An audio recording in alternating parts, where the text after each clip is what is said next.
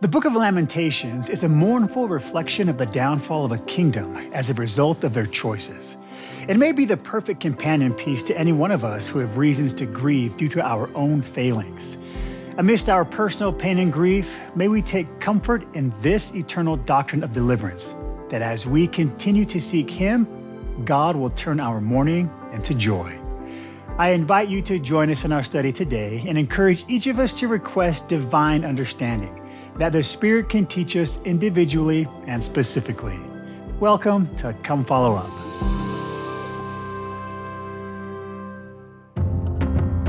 I find hope through Christ and His power to heal because I've seen it. I've seen it with family members and friends. I feel it daily. I know that He loves me no matter what I do and will be there for me when I need Him the most. Sometimes when I'm sad or when I'm going through loss, it's easy to feel lost and not loved. But the scripture tells us many times that we are sons and daughters of God and that He loves us. Everything that I know about Christ and that I've learned for myself has been through my personal study of the scriptures and the stories there.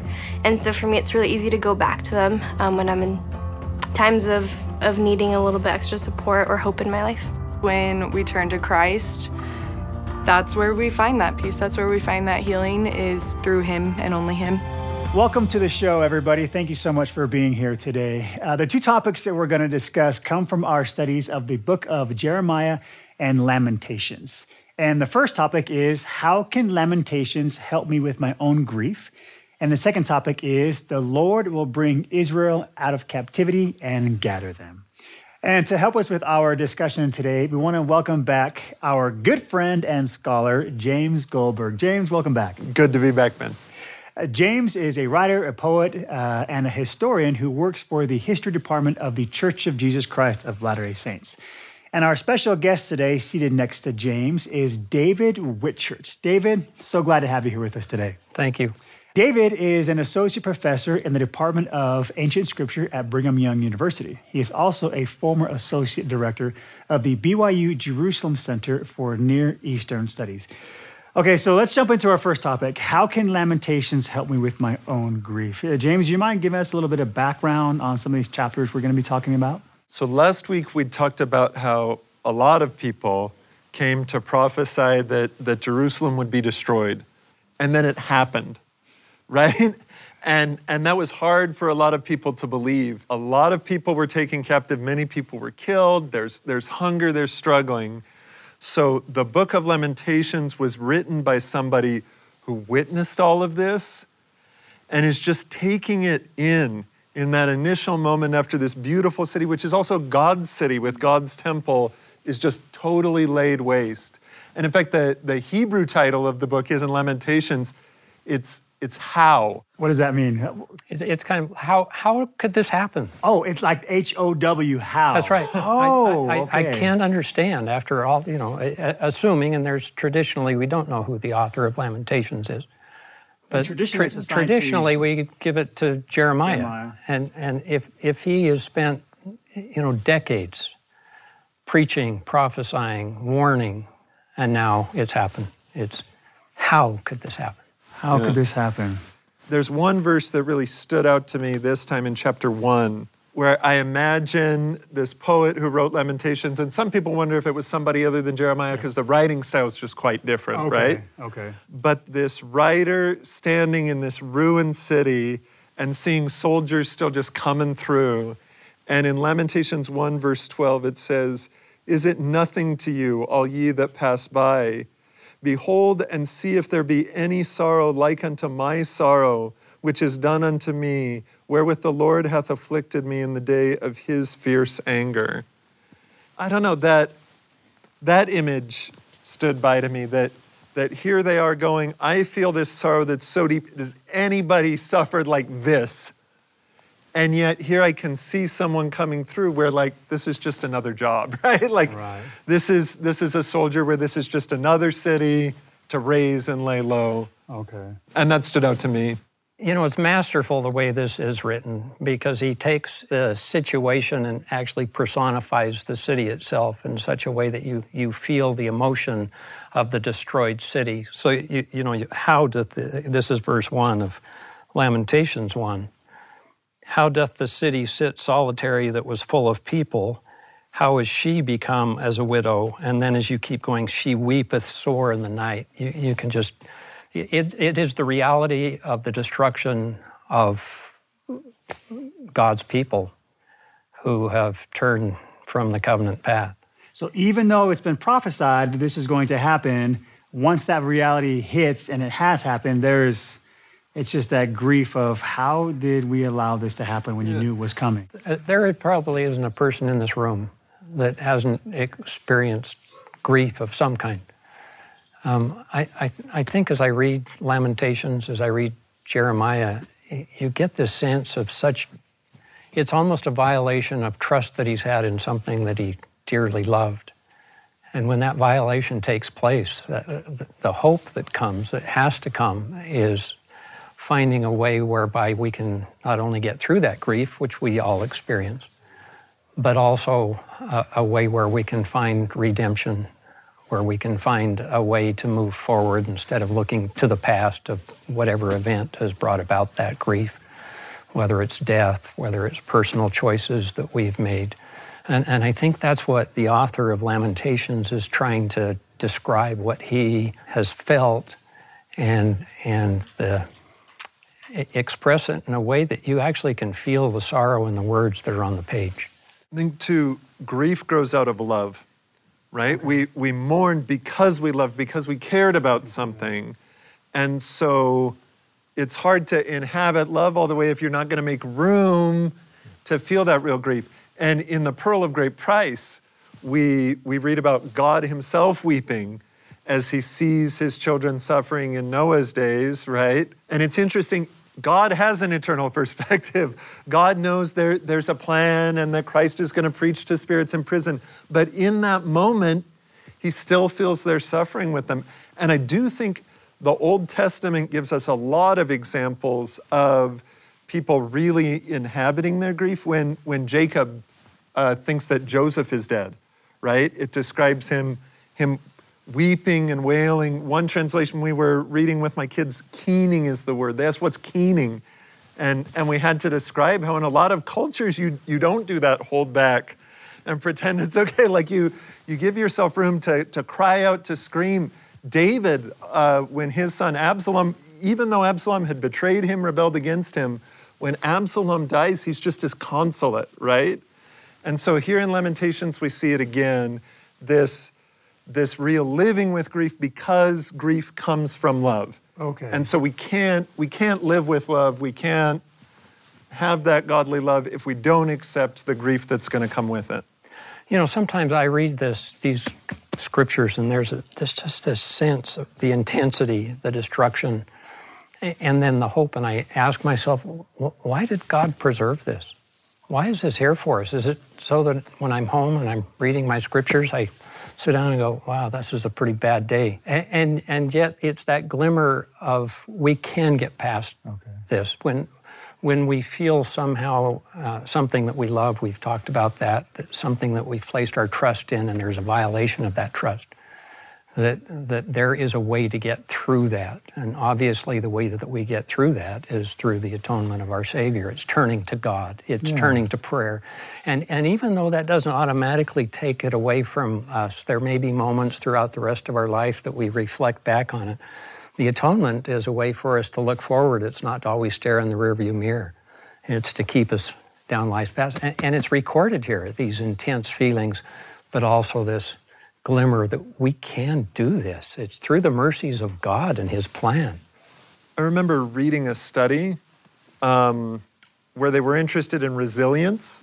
And so they kind of rate these different kids on their resilience to adversity, and then the relationship with the stories that were told in families. And one thing they found is people who had cultures of family storytelling just had better resilience in general, right? Okay. Because they had that longer perspective. But then when they drilled down a little bit and said, what kind of stories do the families tell? Some families tell the good stories. Here's how we rose. Some tell the bad stories, right? Here's everything that went wrong. And some tell a mix, right, of the highs and the lows. The best outcomes were from that third set, right? And so for us, when we recognize the depths and the heights, I think that gives us a resilience to move forward. And as God's covenant people, this is our history, right? This is our family history of the things we've been through. Okay. Well, I love this. I mean, Dave, I'm really glad you brought up that idea that we're not just studying this just to study. Like, we're supposed to make practical use of these things. And so I'm going to come back to the both of you, but I want to go to the audience and look for some of those highs and lows. How have you been able to find hope through grief? Jessica. So this is like a personal experience for me when I was in a mission. And, you know, nobody want to like get a phone call from your mission president saying that a family member passed away. I remember that day when I got that phone call. And then my mission president told me that my brother passed away. And it was hard.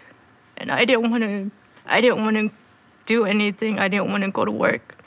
But I remember the next morning, I was sitting in a car with my companion, and I was bawling, and then it started raining. And in that moment, my companion just turned to me and said, "Hey, Sister Eva, like, you know, the heavens are crying." And in that moment right there, I realized that I wasn't alone, that Heavenly Father's mourn, and they're crying. And that's when I realized I wasn't alone and there is hope. And, you know, even right now, like, I'm okay. Like, it's the healing process. Time just keep moving and you just, you know, you don't get used to it, but you learn to live with it. And you know that there is hope. Jessica, there's a phrase I really love in the Doctrine and Covenants, where it says, "Thou shalt live together in love, insomuch that thou shalt weep for the loss of them that die." And I think it's interesting, right? That sometimes we feel like we should have it together and be okay, but God wants us to have that mourning, right? The first thing you did right is feeling that gut punch when you got that news. And again and again, there's a theme of the scriptures that God wants to refine us like silver and gold. And I think sometimes grief can be that refining fire that shows us what's most important, right? We grieve the most because of the things that matter the most. And that's where we find hope in recognizing and knowing how much they matter. And I think it's really important to emphasize and underscore whatever the reason for our suffering, right? Sometimes it's just random. Sometimes it's because of something we did. God doesn't care, right? Like, God's mercy is equally extended. So whether it's like, let's say, you know, a health concern, or whether it's through sin, that grieving process, he's still going to be there. There are times when I've grieved because I did something so stupid again, right? And the worst are when I've repented and I thought I figured it out. But we take a lot of times to that 7 or 70 times 7. That's how often sometimes it takes to repent, right? Yeah. But God's mercy is there for me exactly the same way that it is in the suffering that just comes from being mortal. For him, there's not a distinction. And that's a strong message from Lamentations and from Jeremiah. God recognizes that our faults and our wickedness have consequences, but that doesn't mean he's looking away. He's looking toward us and forward at what he can offer us in the wake of that mess we make of things. Okay. And in fact, his whole purpose is to bring us back into the fold. Yeah. His work, his glory is to bring us back. Thank you, David, for sharing that with us. And thank you all for your comments as we've talked about our first topic, how can Lamentations help me with my own grief? When it comes to the word Israel, I often just think of like the country, the physical space. But as I've learned more about the scriptures of what Israel actually is, it's a title for a people. It actually was a title for a person that God gave to somebody, and then his sons, and then their generations, and their generations. And really, Israel is the covenant people of God.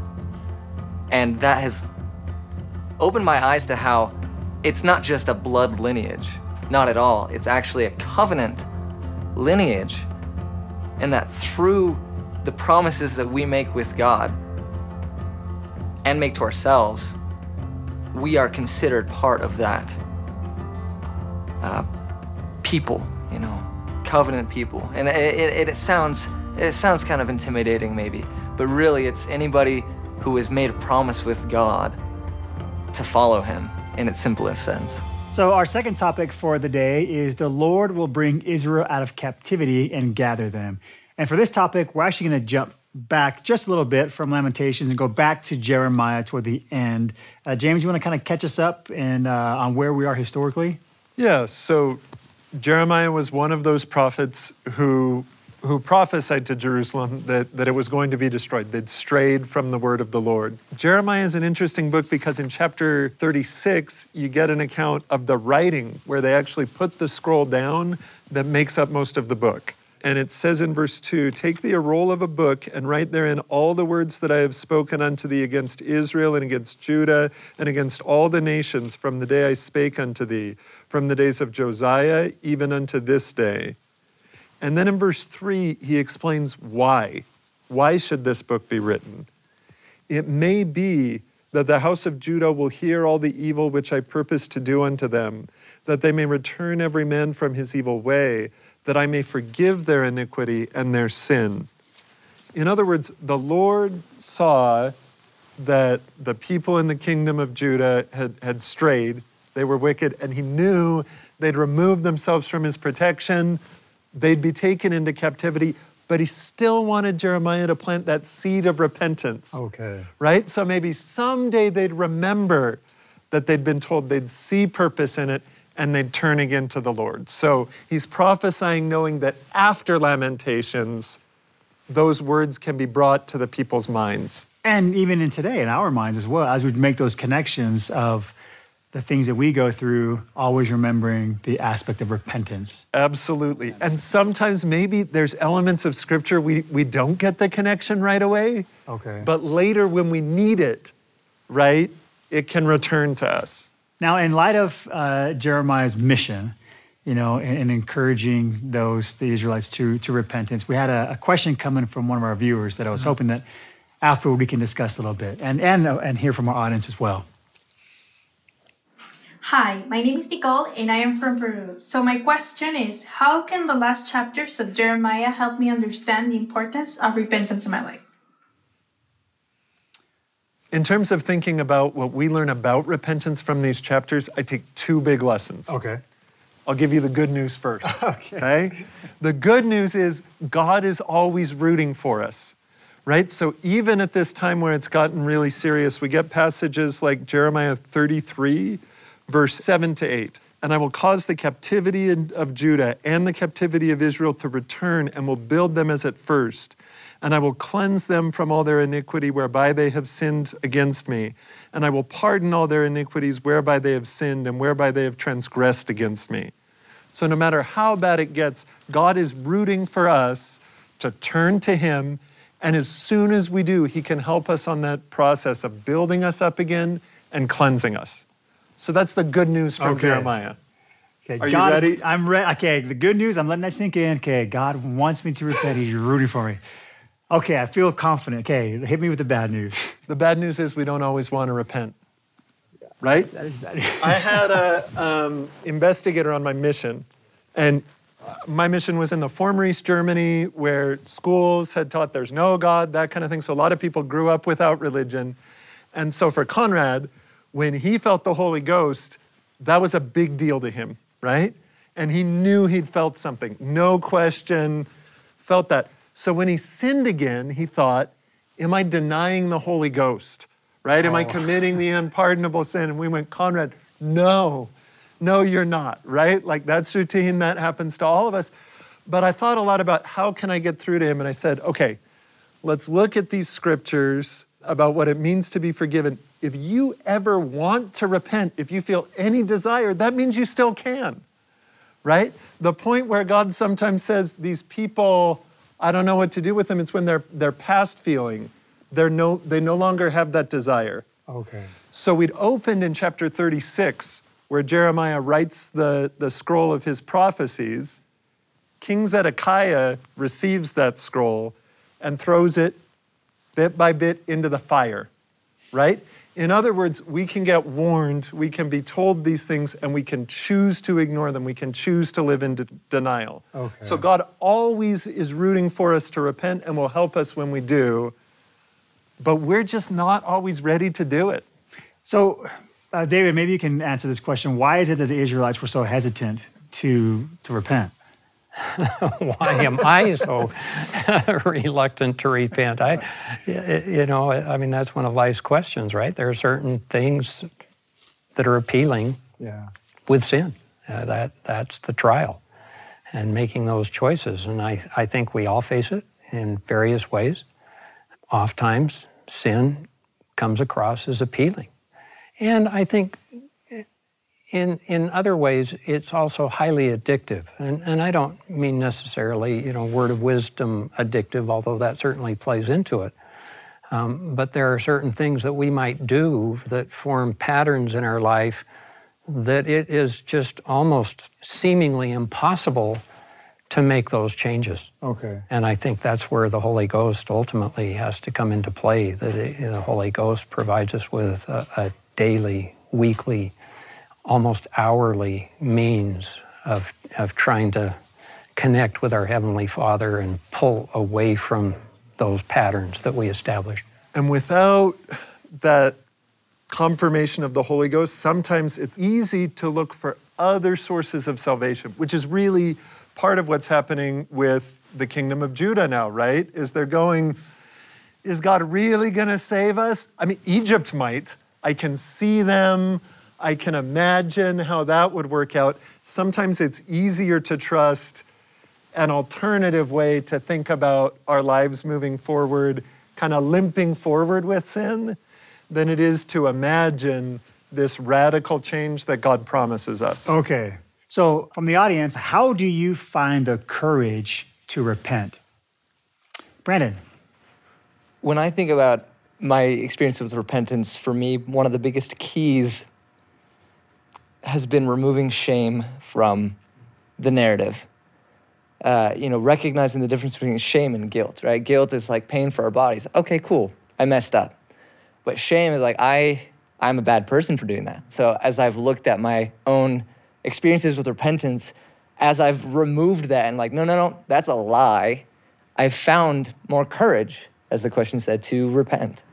I think that's a huge part of a lot of people's hesitation to repentance. So what did you do to get rid of that shame in your own repentance process?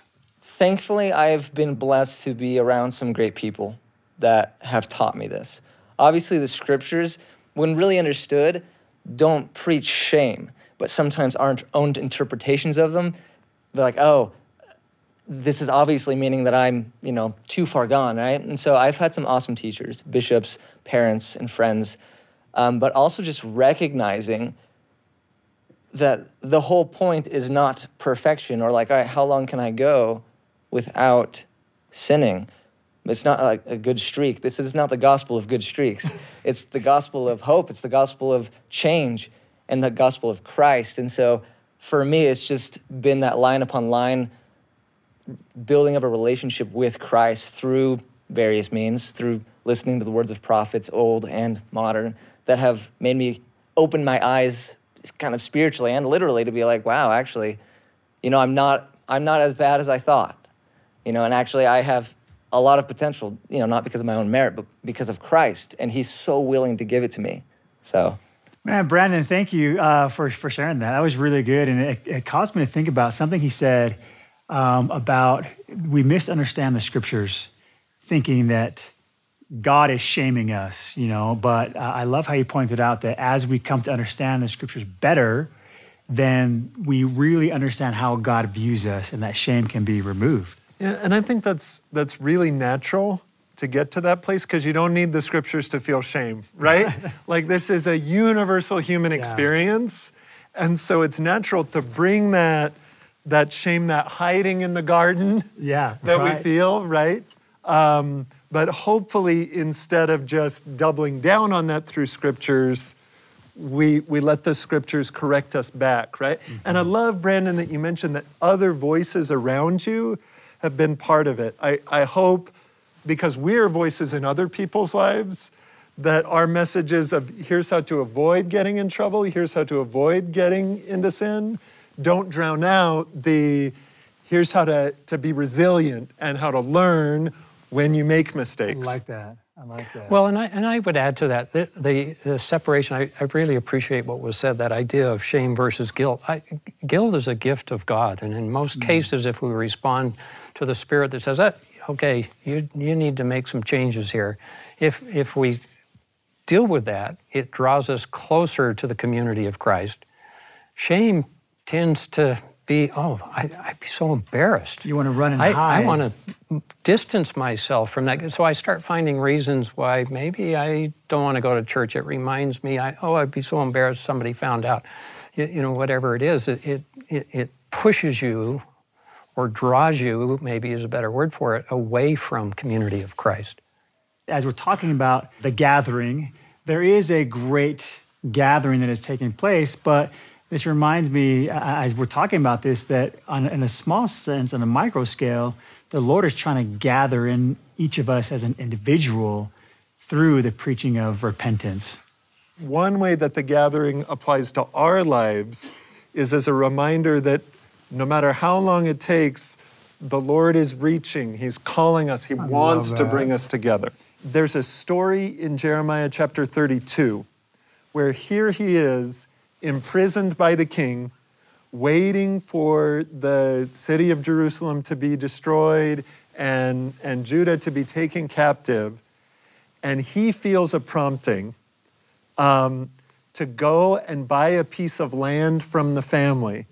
And he buys it, and he makes a point of getting a witness to this transaction and then burying the silver, the price, as a way of saying, yes, trouble is coming, but I trust that in the long arc, the Lord's finishing his work, right? He's going to complete this gathering and we'll return to this land again. So I think, too, sometimes when we're gathering, it feels like, it's a great season of gathering. Sometimes maybe we feel like Jeremiah, we don't know what's going on. And even in those times, right, the Lord calls us to invest, literally invest, and put that treasure down as our sign that we believe that his gathering work is significant and will go forward. As I knew we were going to address the idea of gathering, I went back to some research notes for another bit of research I was working on at the time, and I found just a summary note where I had gone through the scriptures as carefully as I could, looking for passages of scripture about gathering. And the standard works across. And it ended up as 20 pages. It's not just President Nelson that's talked about the gathering. As you go back and you look at the scriptures, what prompts Orson Hyde?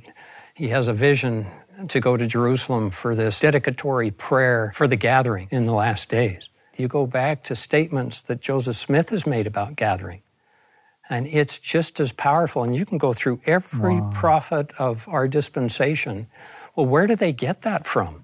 It's inspiration, yes, but if you read those scriptures, the 20-page notes that I have, gathering is an essential part of our Heavenly Father's plan, especially part of the restored gospel of Jesus Christ.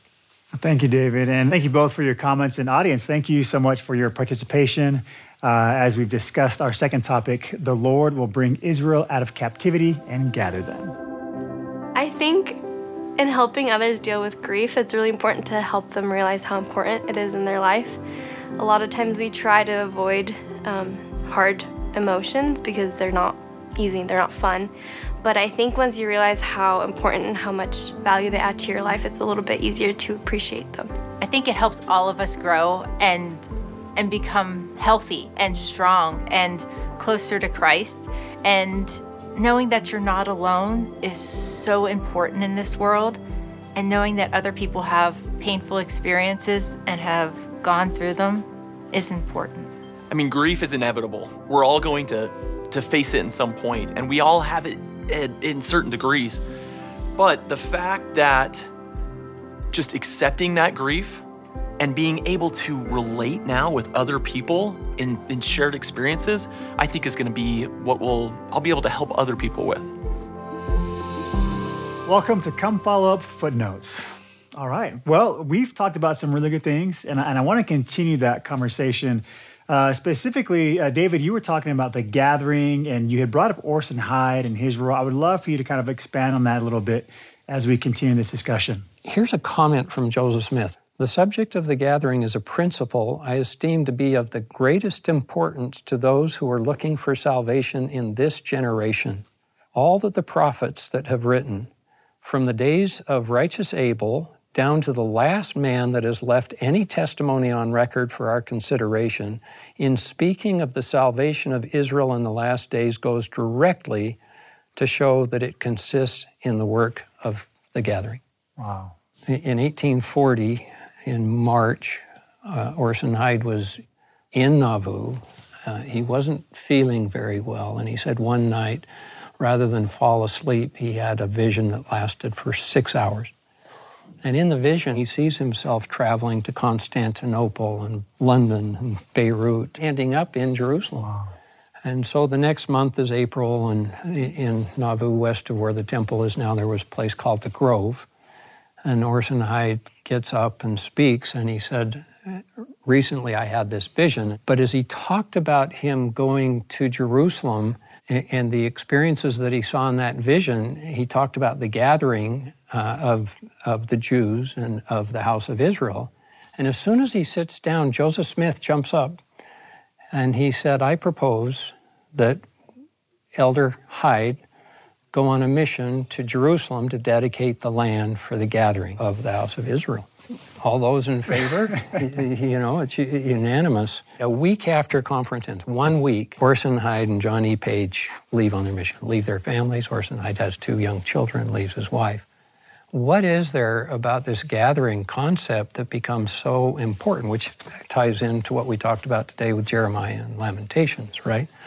So Joseph Smith very much engaged with this, monitors how their progress. And so the next edition of the Times and Seasons, this is the church newspaper, so to speak, and it gets mailed out all over the United States to members, and so it's being directed to them. So the Times and Seasons, Joseph Smith. The Jewish nation have been scattered abroad among the Gentiles for a long period, and in our estimation, the time of the commencement of their return to the Holy Land has arrived.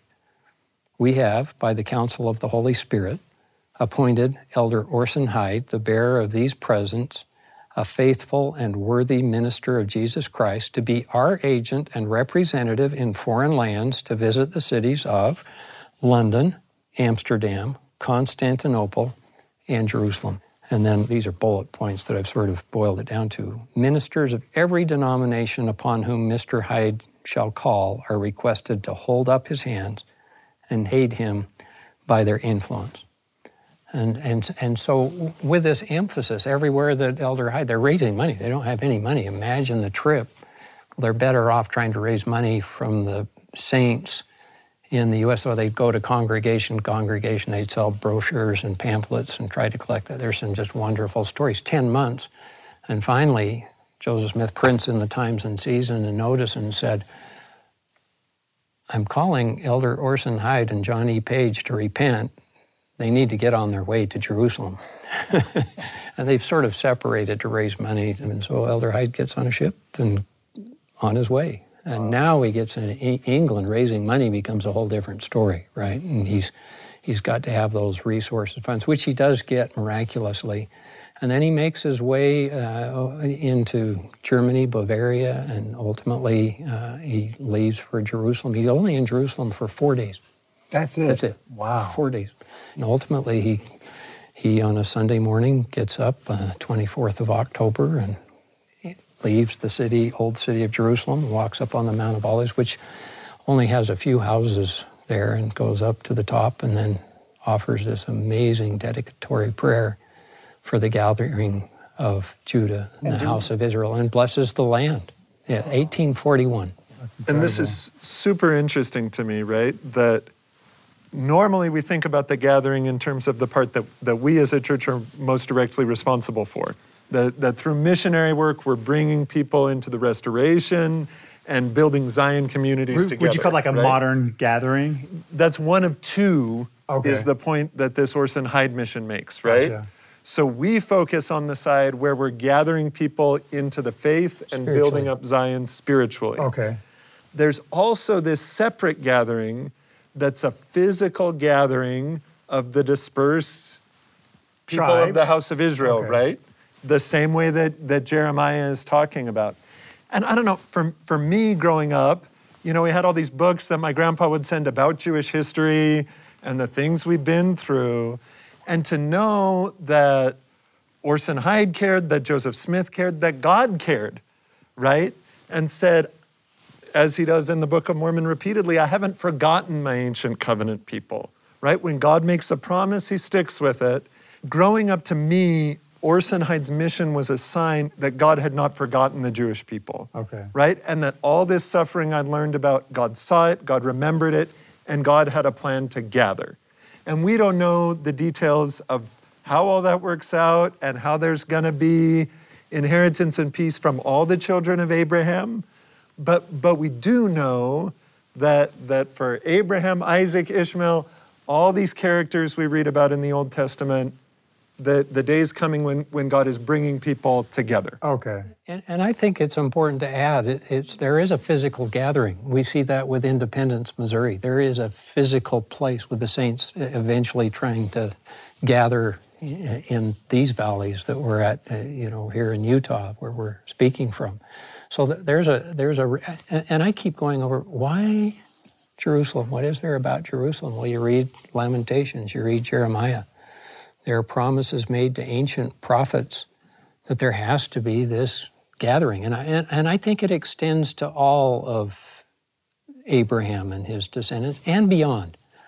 You look at Abraham chapter 1, when somebody enters into the covenants of the church of baptism, they become part of the house of Israel. Whether they become part of this gathering. It's not, does that mean that if I live in England that I've got to change location? And we learned a long time ago, no, that's not what this is talking about. But there has to be this dedicatory, physical prayer that Joseph Smith sees as part of this. And I really liked what you said, James, is it gets very complicated. What does that mean? Yeah. I used to get a lot of people when I was first teaching seminary, and they'd call up and say, oh, we're having this fireside and we want somebody to come talk about the second coming. Would you come talk about the second coming? And I'd go, and they just really want, and you end up, because of the way the second coming is treated in the scriptures scattered all over, you start out in many ways fabricating events that you don't have any idea how they're going to come to be fulfilled. And I oftentimes think that I have good friends over in Jerusalem of every background and culture that I love dearly. I do not know how it's ultimately going to be done. I just know the promise is there. Yeah. And maybe one way to think of it too is we think a lot about the physical resources in earth and what it means to be a good steward of physical resources and that space. Jerusalem is one place that's a spiritual resource for humanity, right? And so we need to do a lot of thinking about how do we honor that? How do we take care of that?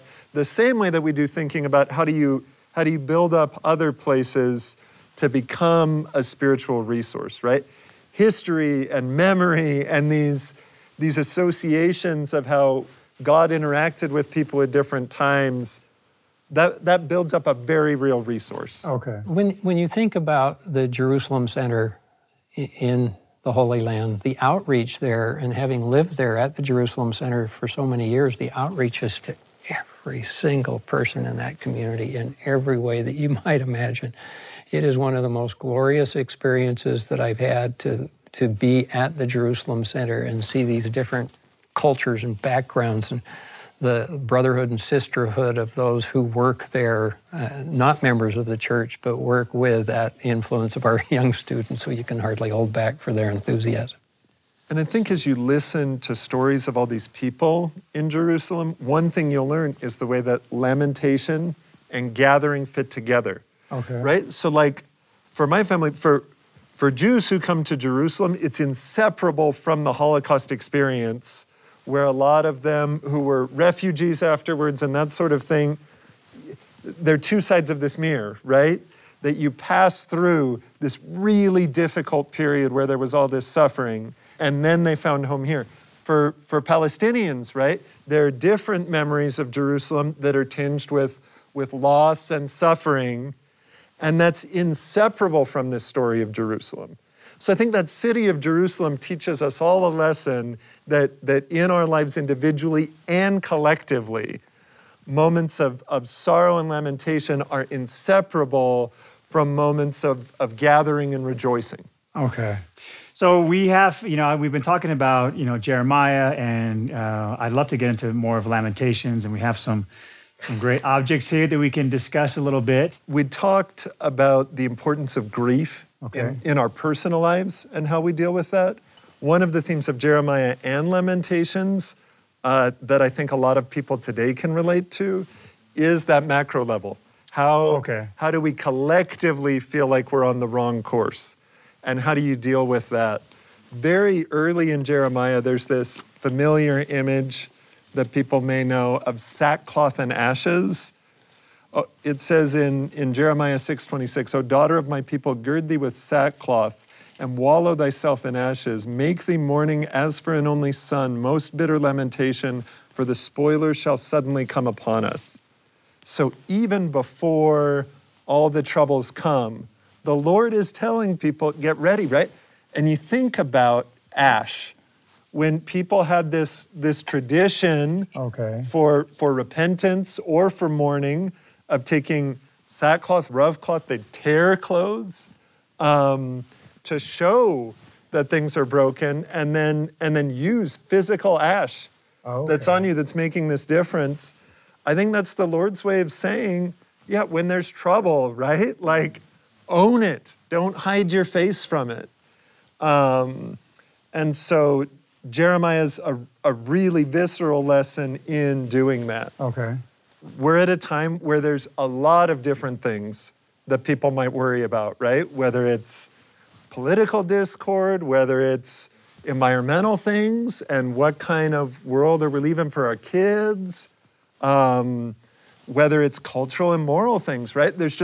There's a lot, and I think we can get caught up in that. And so, yeah, one question I've had is, how do you lament in a good way that takes seriously the problems, that doesn't become a sort of negative despair? Okay, so kind of like the good grief. Good grief versus... We talked about shame and guilt. Shame and guilt, okay. Right? Yeah. So how do we, at a societal level, go ahead. No, I think that's that idea of despair. The whole idea of guilt is to motivate us to change, right? That's repent, to turn in a different direction. That whole notion, this idea of grief, especially when you get to the ashes, is one of, whoa, look at what I've done. This recognition of sorrow because of what's happening in society in Jerusalem of Jeremiah. And if you're putting ashes on yourself, you're also showing other people, right? Okay. Like, I acknowledge that this is a time for sorrow and a time for suffering. So yeah, I'm interested as a poet and as a disciple in how do you find the collective equivalent of guilt without getting to that shame where you're just despairing defeatist. So here's a couple poems. Gonna share some poems. So this one's called Upon the Sand. We'd imagined God's wrath would jolt us, pyrotechnic show-stopping apocalypse commanding our attention. So we missed the subtle cease striving, the slow rotting away of root and branch. We slept through days of should have been decision, opting out of a greater vision and into the rhythm pounding like the waves of the sins of each generation. Argued over where to build the walls of a house, never noting the feeling of the sand beneath our feet. The part where it crashes down isn't climax, it's epilogue. And yeah, I think if you're feeling that anyway, right? For a lot of people, it's this vague, uncanny feeling. But if you can start to name it and say, wait, what if we're the ones on a sandy foundation? I've been singing about this since primary. Right. And what if it's there, right? How do we wake up before that moment comes? I hope that sometimes if we take a moment to rest with that vague feeling of discomfort, it can mature into a wake-up call and a call to vision rather than just compounding into this despair. Okay. You know, it seems like part of the challenge that we all face is that we're masters of displacing responsibility. So when our life starts to take a turn for the worse, we explain it in other ways than to look inward to say, where do I need to make some adjustments here? And maybe major changes, but it's so easy to just, it's everybody else's fault that the world's going this direction, but not mine. You know, it's such a difficult thing to kind of look at ourselves. We do that every Sunday. We have a sacrament meeting. We partake of the sacrament. We get a chance to reflect on ourselves. And not that we need to beat ourselves up, but it's a time of evaluation. It's a time of reflection. It's a time of, there are a couple things I need to do differently this week. Yeah, and that's a nice connection to Jeremiah, because it's not that other people in Jerusalem didn't see that there was a potential threat, right? It's that they said, well, okay, if we can ally with Egypt, if we can do this, exactly, we've got a way out, right? And what I think they missed, that I hope we can see, is if you feel that sense that things are going in a wrong way, you need to do that deep introspection, right? What's the way what are you missing? Not just, whether it's Babylon and Egypt or two parties, right? Because some of these things you don't have any control over, right? If you're constantly waiting for someone else to fix your problems, you're out of control. At least you can take ownership of, okay, what can I do in my own life to manage some of the things that I'm experiencing, as opposed to what are they going to do for me? You know, within society, you've got people that are pro-Babylon. You've got people at every level. We've got people that are pro-Egypt. We've got these two main powers. We have the Assyrian collapse of what's taken place before. We talked about that the last time. And you have people in between. You know, God won't fail us. He stopped the Assyrians from destroying Jerusalem. So you put all those together and you find excuse for not being on the path that you should be on. You know, we'll point to all these other. Yeah. Here's another poem that this reminds me of. It's called He Who Hath. And some poems you put a quote on the top, right, as this epigraph. So this one is from the Book of Mormon. Neither did they believe that Jerusalem, that great city, could be destroyed according to the words of the prophets, 1 Nephi 2:13. This, of course, referring to Laman and Lemuel, who were typical of a lot of people in Jerusalem, thinking it can't happen to us. Sealed up like plates of burnished brass, revered but never heeded. We had tongues for every taste, but not the ears we needed. Right? And I think for myself, how do I sometimes lament, sometimes putting on the metaphorical sackcloth and ashes is a matter of saying, how do I not get distracted into those tongues for every taste, into thinking this will be the total solution, this will be the total solution, but how do I look deeper, right? And how do I try to figure out, how do we build that Zion God called us to make? So, okay, so imagine I'm a viewer at home watching and I'm listening to all this and I'm thinking to myself, okay, so what does that mean for me as an individual, you know, and living in the society in which we live in today? How do I make sense of this and learn from what Jeremiah is preaching and from how the Israelites responded to that? You know, when early in my career, we lived in Canada and we did a Know Your Religion that was in British Columbia, and I decided to do something on self-deception. It was a 2-3 day, you teach a couple of seminars on self-deception. You go through all of the ways in which we deceive ourselves, you know, in our relationships, in our faith, so to speak. And what I found happening is at the end, I'd have people come up and say, oh, thank you, that was so meaningful. I wish my husband were here to hear this. That's the challenge, right? It's easy to always turn outward, and yet you don't want to turn so inward that we beat ourselves up, you know, be therefore perfect eventually. Yeah. But so how do we obtain that right, you know, sacrament meeting balance of saying, here are some things I need to work on without shaming ourselves or being in a state of despair. And there's a right way to do it. There's a wrong way to do it. Yeah. And as you talk about that perfection, I think of the scriptural phrase, perfect love casteth out all fear. I really feel like love can give us the power to face problems without running, without projecting, right? So God wants us to face the challenges, but he wants to do it from this solid foundation of perfect love. His love for us and the love we can have for each other, right? And when I have that love and I see the problems not through a context of what's everything wrong with humanity, my son loves animals, and sometimes he goes like, humans are the worst, right? Like the other animals, they're doing, man, humans are the worst. No, right? Like we're God's children, and we're certainly capable of creating a lot of problems. Yes. But if we can work from a foundation of love, we can acknowledge that. And actually, one of the last poems in this book of Lamentations, echoing a principle in chapter 3 of the biblical book of Lamentations, right? Easter 2020, we're in lockdown. There's a lot of problems on my mind that are weighing really heavily in terms of what's going on in the broader world beyond that moment, right? And I'm feeling it all. And my 4-year-old daughter, Layla, came to me and she saw me writing in a journal. What are you doing? Well, I'm working on my poem now, honey. We can play a little bit later. I'm working on some poetry. And she said this, make a poem for me and make all the words of love. And I stopped and I put my notebook down and I picked another one up, a fresh notebook, and wrote a poem at the very beginning. So this is called A Gift. And that epigraph, make a poem for me and make all the words of love. Layla, age 4, Easter 2020. If the breath is life, make it love. And if the eye is light, make it love. If the beginning was the Word and the Word was with God, make God love. And make me a poem. Yes, tell me a poem. Yes, show me a poem of love.